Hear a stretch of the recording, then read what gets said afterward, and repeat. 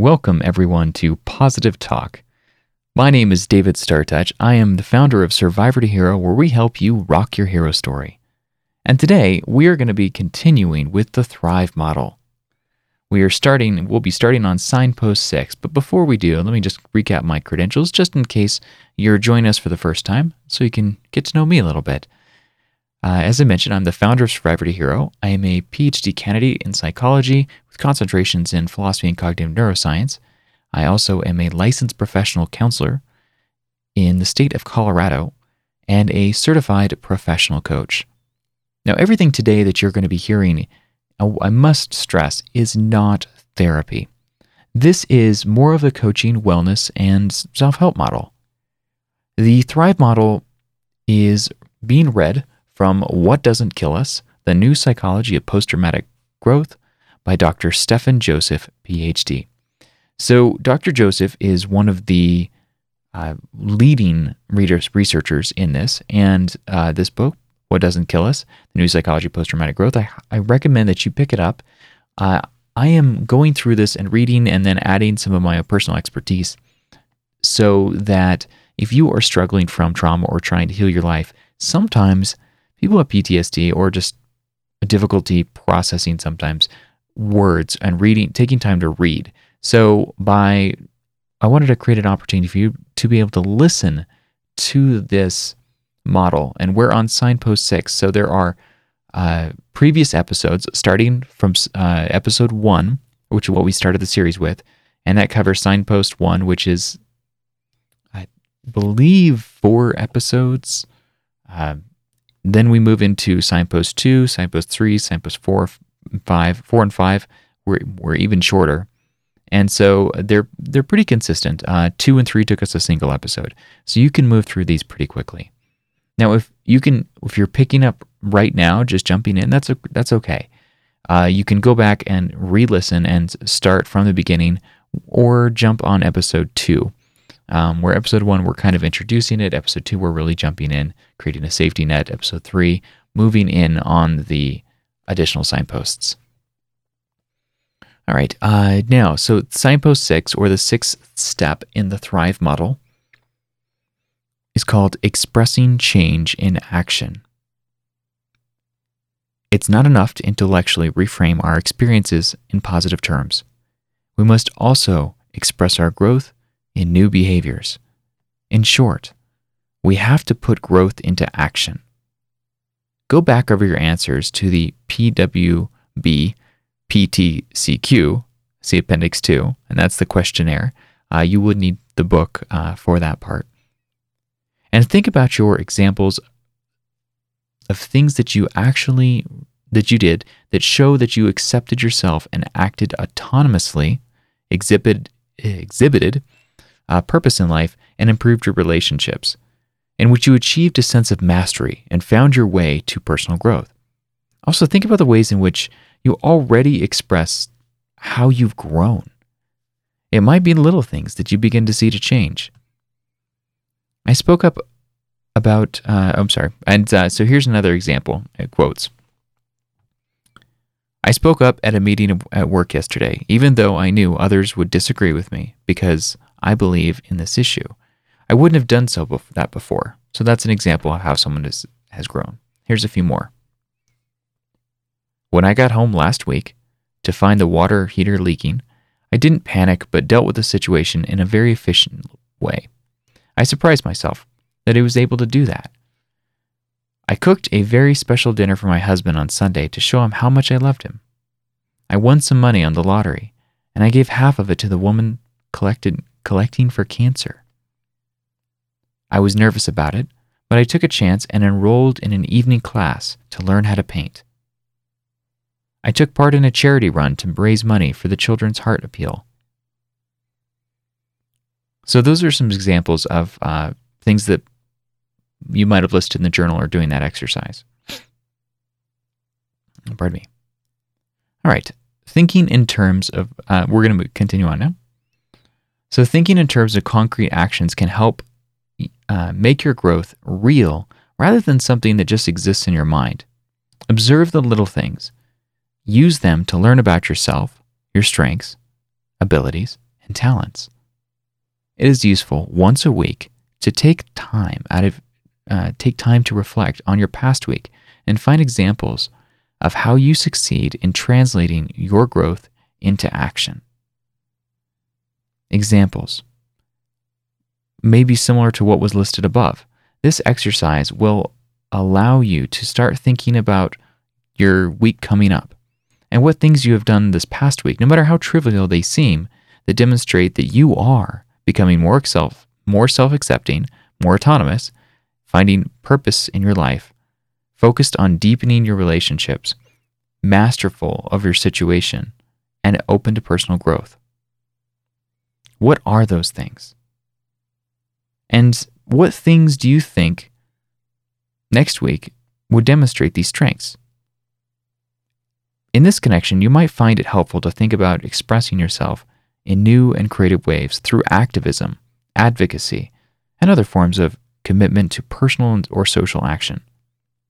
Are there things that you can do that use your experience for the better of others or your family or friends or your community as a whole?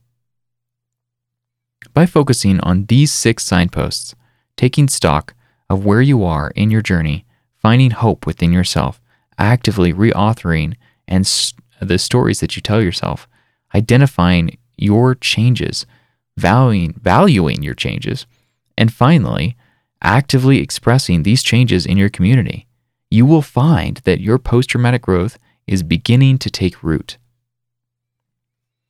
Now, that is the end of signpost 6. Surprise, surprise, right? It was just a few minutes. And that was about expressing change in action. Now, I think Dr. Stephan Joseph means very well with these 6 signposts, and the signpost 6 to me felt a little short. So I'm going to share with you some of my own expertise of things that really can help you kind of take root in your life, and a few more changes about post-traumatic growth. But before I do so, I'm going to go over Appendix 1 again, and these are common problems associated with post-traumatic stress. Now, you may or may not have experienced these, but I find it's helpful to just revisit from time to time some of these challenges so we can create a baseline and see how we're grown or where we're currently experiencing these. And I did one of these for me.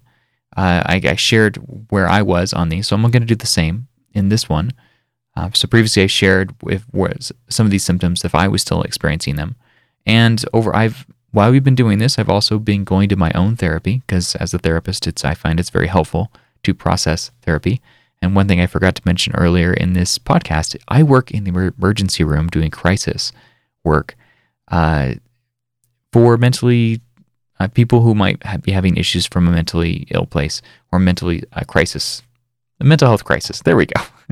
So either they're suicidal, homicide, or gravely disabled due to disability, or the ER doctor's concern and would just like them to talk with somebody.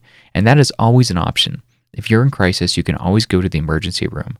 A crisis center also may be in your area. In Boulder, we have one called the Walk-In Clinic, Crisis Intervention Services. They're all over the Colorado area now. And that was to address immediate needs of mental health for people. Okay, so let's take it a step further. Let's look at now what are some of these common problems associated with post-traumatic stress. Now, there's really, as he actually mentions, there's no right or wrong way to react to adversity. And people, you may not have all the problems listed below here, and you might have some just to a certain degree. This is just a little example of some common problems associated with post-traumatic stress. All right, so let's start with intrusive memories. It's the beginning. Intrusive thoughts, feelings, or images that seem to come out of the blue. Often they can be about what happened during the trauma, and they might be unsettling or disturbing. I currently don't really have intrusive memories. Occasionally, usually it's more just life stress.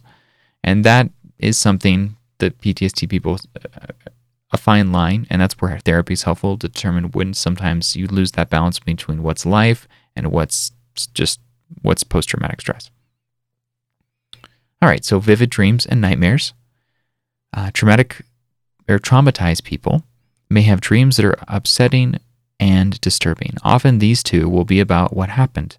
Consider this description by Adrian Tempani, one of the people who was caught up in a crush at a football game in which 96 people were trampled to death. I was struggling with a reoccurring nightmare of watching people having the life squeezed out of them, of the screaming and crying, of the sounds of bones breaking. So that person had a very vivid memory. Sorry, that was very dramatic, but you get the idea. Now, vivid dreams and nightmares can also be other things. They can just be, and sometimes often in metaphor, it can happen years later. And this can be events in your life that have a similar feeling, that same panic feeling, but may not be related to the trauma. That's actually your body and mind's way of just trying to process some information. But it's noticing a trigger, and you just also might have a heightened nervous system because you haven't quite had a chance to, haven't done the work like EMDR or therapy. And this model will help you through that, but I do recommend doing therapy as well, especially initially after the event. Like when we had the Vegas issue. Or the issue, I'm just going to call it what it was, Vegas Massacre. All right, flashbacks. Traumatized people often experience flashbacks, which cause them to feel as if the event is happening again. Consider this description by Anthony Brown, a writer and illustrator of children's books, whose mother came home one day and found her father, who had been in World War II, in a frenzy, wrestling on the floor with a vacuum cleaner. When he came to, he thought it was a German. So that is an example of, and this is where veterans experience this more often than most PTSD, but sometimes like where you're reliving the event. Now, with sexual assaults, this can also happen. Now, when a flashback is happening, it's very difficult to identify reality and the flashback. So to the person the flashback's happening, it's actually happening right then. They're reliving it as if it was happening the first time.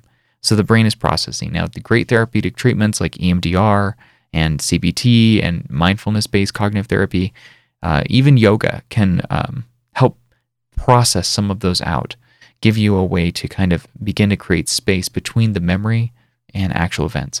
But it's just the mind, that pattern, it was so intense that the mind's still playing it out. And so that was an example of World War II, someone who from World War II. All right, hypervigilance. And also myself, I don't really have flashbacks anymore. All right, hypervigilance. Trauma survivors may find themselves on the edge and alert to danger. This reaction makes sense in the midst of trauma, as it helps to keep humans safe. But once switched on, it can take a while to switch it off again, and thus survivors find themselves consistently or constantly on the lookout for signs of danger. They may even see a threat in things that appear to be innocent before the trauma occurred. So if you've ever been around someone who's got PTSD, or you have it yourself, you may find yourself or them sitting where they can see the exits. They're back to the wall because it feels a little safer. No one can sneak up behind you. Things like that. Now, I actually have a lot of hypervigilance. When shadows or cars go by and cast shadows or light shifts, those things catch my eye and my attention. And I'm very hyper aware of my surroundings. I've actually found that can be a great gift.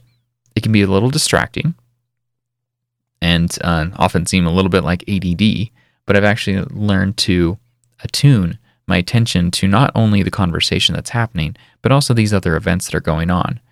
It can be helpful. So being able to sidestep or open the door for someone just because they saw them out of the corner of my eye, and some people are very shocked by the courtesy. But it's also just using the hypervigilance to make my world better as well as other people's. So that's an example of what he was talking about in Signpost 6, about how to impact your community and give yourself a sense of autonomy by using hypervigilance as a way to make my interactions with the world, make it a better situation, be kindness or just being aware of potential dangers or others who are in crisis. It helps me feel more control of my life. All right, so then we've got the increased startle response. And the increased startle response is survivors of trauma might find themselves a little jumpy and easily started by sudden movements, like a car backfiring or door slamming or a phone ringing. Now, the startle response, if you're experiencing this, does decline over time, but you do need to kind of sensitize yourself.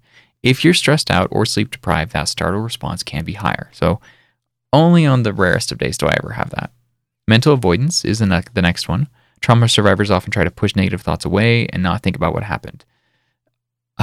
So instead of pushing away, once you've done the therapeutic work and you're moving through more of this coaching and wellness work, like if you're going for a walk and these intrusive thoughts show up, instead of trying to avoid them or avoid talking about things or avoid situations, just focus on what you're doing now. Acknowledge those feelings showed up, but then bring yourself back. And you don't need to push things away. You can just come to the present. And that's the mindfulness-based cognitive therapy. Really works a lot with that through the meditations and the processing. All right.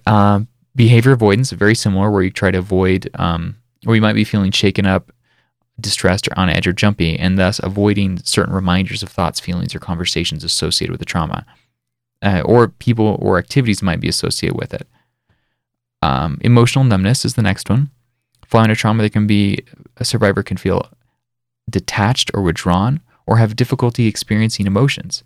Many survivors often shut down mentally and emotionally and have trouble remembering what happened. They feel cut off from others and sometimes are unable expressing loving feelings.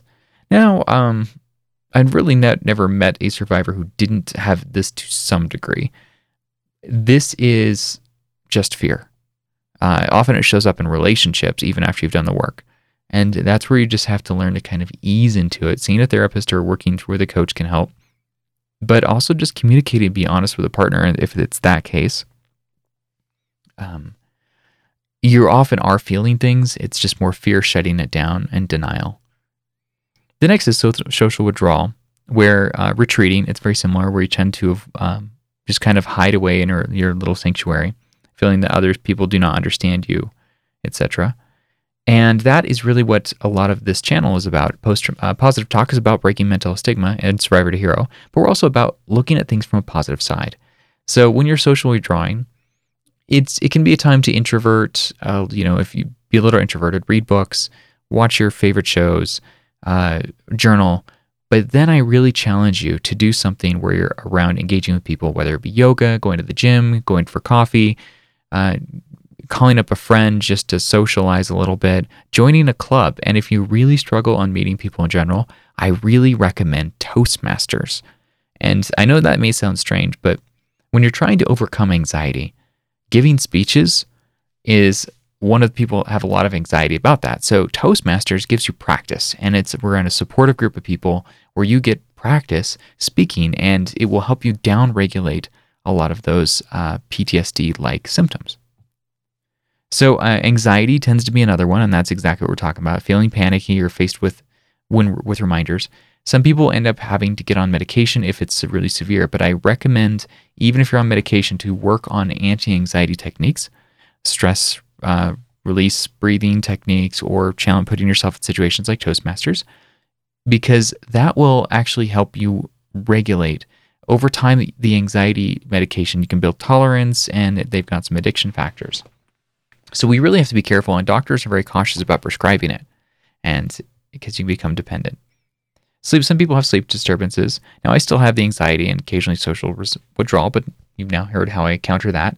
Sleep disturbances, waking up, or difficulties falling asleep or staying asleep, I still have that from time to time, at least 2 to 3 times a week.